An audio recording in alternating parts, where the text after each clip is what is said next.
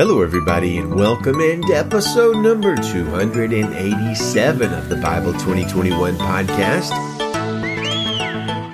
We are reading Psalm 115 today, and our focus is on God's sovereignty and human free will. How do they work together? So we are a daily 10-ish minute podcast, and we can totally cover our topic today in just 10 minutes, right? It's not that big of a deal. Oh, actually it is. It's a huge deal. We'll cover it the best we can. I do want to welcome you into the show. Our goal is to get you involved in daily Bible listening, understanding, thinking, and following the Word of God. We do have a website. It's Bible2021.com. That's Bible2021.com. Every episode of the podcast, and we're at 287 so far this year, has its own blog post on Bible2021.com with a transcript and notes and references and all that kind of good stuff. So if you missed something, be sure to check out our website. And I would ask you to share the show with a friend and even consider leaving us a review on iTunes or wherever you get your podcasts. So deep discussion today, super deep, really deeper than I can go, especially in a short podcast. So understand that this will be an overview and probably a little clumsy and ham-handed at times, because this topic is way bigger than me, and people way smarter than me have been wrestling with it for literally millennia. No good and thorough way to deal with an issue this big in less than a 450-hour-long podcast, and that's not what we're going to do today. Sovereignty versus free will. I have had so many theological discussions with friends over this issue. God's sovereignty is a concept that causes a lot of consternation and controversy among people. Partly it is because we prefer the illusion that we ourselves are in control, and partly it's because we can't understand why a seemingly good God would allow bad things to happen, and other related issues. Does God control every decision made? Does he cause every disaster? Does he bring about the death of everybody who dies, even those who die very young? Does God cause cancer or asthma or arthritis or COVID-19 or car wrecks or disabilities and other horrible things? Well, these are some of the biggest questions humans have, and while we're not going to cover all of them today, we are going to talk about God's sovereign rule over the earth and our lives. The reason for our focus today lies in verse 3 of our psalm, which is Psalm 114, and it says, "Our God is in heaven and does whatever he pleases." Yeah, that's a big statement right there. God does whatever he pleases. Well, what does that mean exactly? Here's the thing. The psalm we're reading today does not go into the depth of its meaning, but many other passages in the Bible do. So let's dive in and read a little bit about what the Bible teaches us about God's sovereignty, beginning with a sextet of statements from the book of Proverbs. Proverbs 16 verse 1 says, "The reflections of the heart belong to mankind, but the answer of the tongue is from the Lord." Proverbs 16:9 says, "A person's heart plans his way, but the Lord determines his steps." Proverbs 16:33, "The lot is cast into the lap, but its every decision is from the Lord." Proverbs 19:21, "Many plans are in a person's heart, but the Lord's decrees will prevail." Proverbs 20:24, "Even a courageous person's steps are determined by the Lord. So how can anyone understand his own way?" Oh, that's a great question, isn't it? One more. Proverbs 21:31, "A horse is prepared for the day of battle, but victory comes from the Lord." Well, what do we learn from these wisdom passages? We learn that a human can make plans, but God's plans or his decrees will prevail over human plans. They're higher. They're above that. We learn that God controls the roll of the dice or the flip of the coin or the casting of the lots. We learn that victory ultimately does not come from the most prepared or well-armed army, but from God. We learn that God determines the steps of people, even noble and strong-minded people, and we learn that even when we plan the course of our lives and plan out our decisions and do all of the work that goes into scheduling and planning, it's actually God who determines the course of our lives, not our plans. Now, does that mean that our choices aren't real, that we have no free will whatsoever, that we're like something along the lines of helpless automatons or robots, essentially? I don't actually think so. Look, who's wise enough to talk rightly about sovereignty and free will in a single short podcast? But I'll give you my take on sovereignty versus free will, and I believe humans have a free will. The Bible calls us to make multiple decisions, to choose, etc. And we make real and unforced choices. But over all of that is the sovereignty of God. It is superior in every way to human free will, but not superior in the way that God's sovereignty cancels out our free will, nor does it deliver us from the responsibility of our choices. We make real choices. Free will is real. God's sovereignty is even more real, and overarches the freedom of man. As Proverbs 19:21 says, we make plans, but God's plans prevail over our plans. Proverbs 16:33 says, we roll the dice, but God determines what the dice is going to say. Or Proverbs 16:9, the way it says it is, our heart devises real and genuine plans and schedules and strategies, etc. But it's the Lord who determines the steps of our lives and the outflow of those plans. Not because we don't make plans or have unforced decisions, but because his sovereignty overarches our decisions.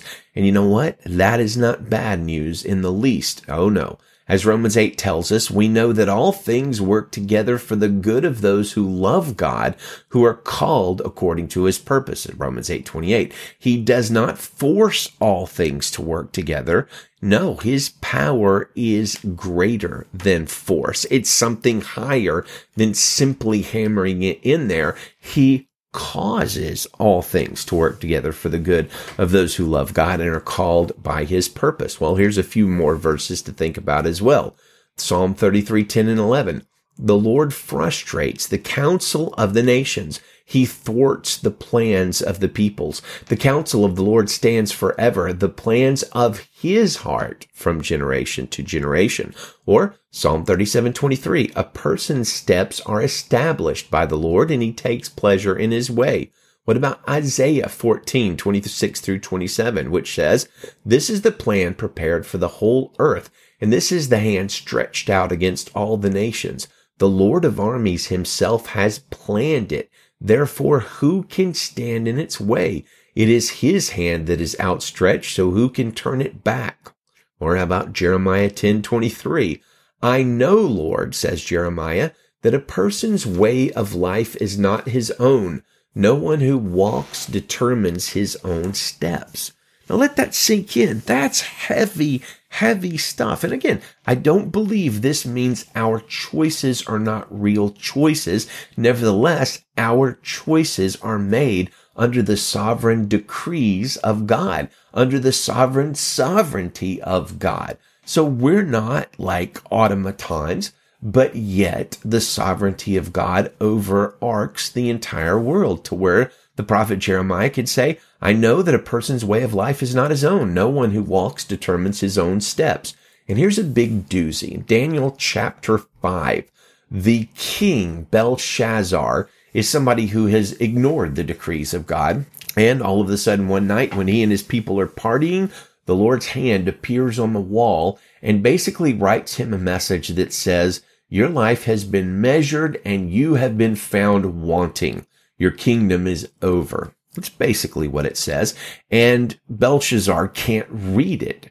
And he calls the prophet and the wise man Daniel to come interpret it for him. And listen to what Daniel says to King Belshazzar in Daniel 5:22. You, Belshazzar, have not humbled your heart, even though you knew all of this, how God dealt with his predecessor, Nebuchadnezzar. Instead, verse 23 says, you have exalted yourself against the Lord of the heavens. The vessels from his house were brought to you, and as you and your nobles and wives and concubines drank wine from them, you praised the gods made of silver and gold, bronze, iron, wood, and stone, which do not see or hear or understand. But you have not, now listen, this is important, but you have not glorified the God who holds your life breath in his hand and who controls the whole course of your life. So yeah, God holds our lives in his hand. He controls the whole course of our life. Finally, one more, a New Testament passage this time. It's Ephesians 1:11 through 12. Paul says, "In him we have obtained an inheritance, having been predestined according to the purpose of him who works all things according to the counsel of his will, so that we who were the first to hope in Christ might be to the praise of his glory." Now, a lot of people in discussing Ephesians 1 focus more in on predestination, but that's not our focus today. Our focus is on the phrase that comes right after that, which talks about how God works all things according to the counsel of his will.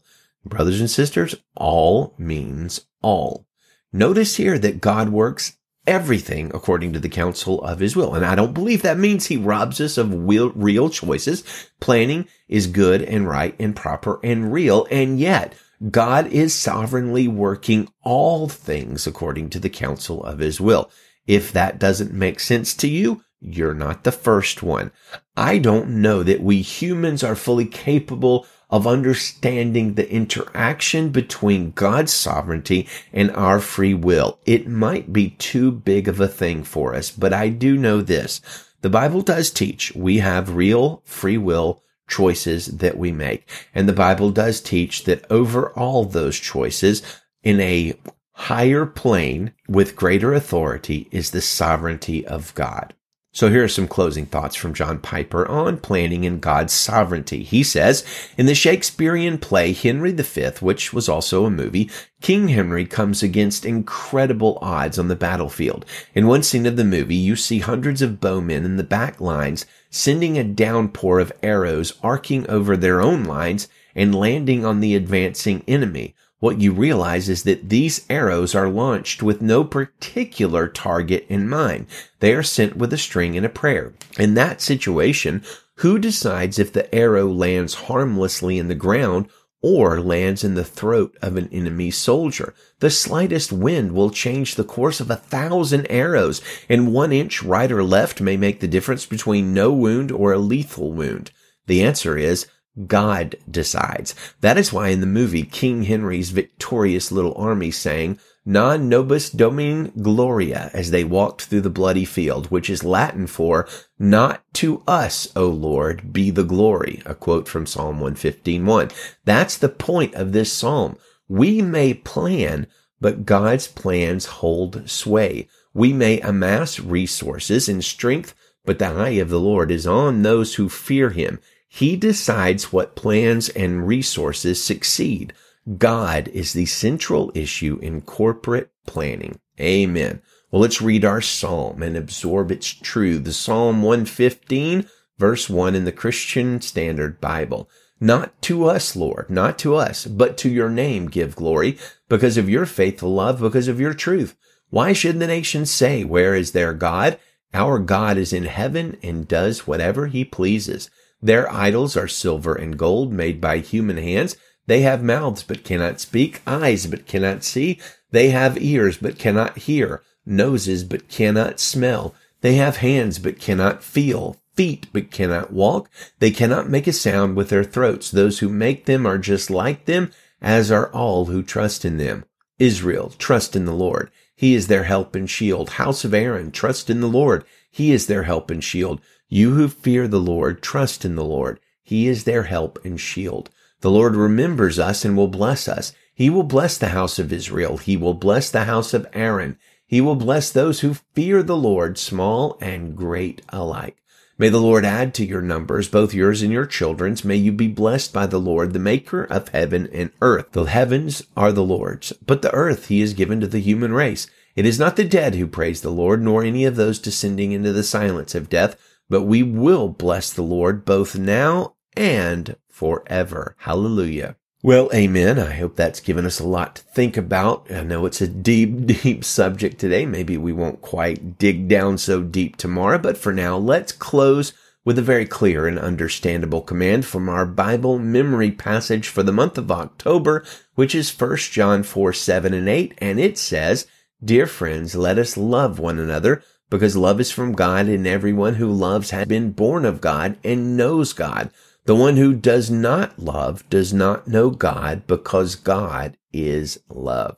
Amen, friends. May we walk in God's love, and may we do what He says and love each other. Good day to you, and Godspeed.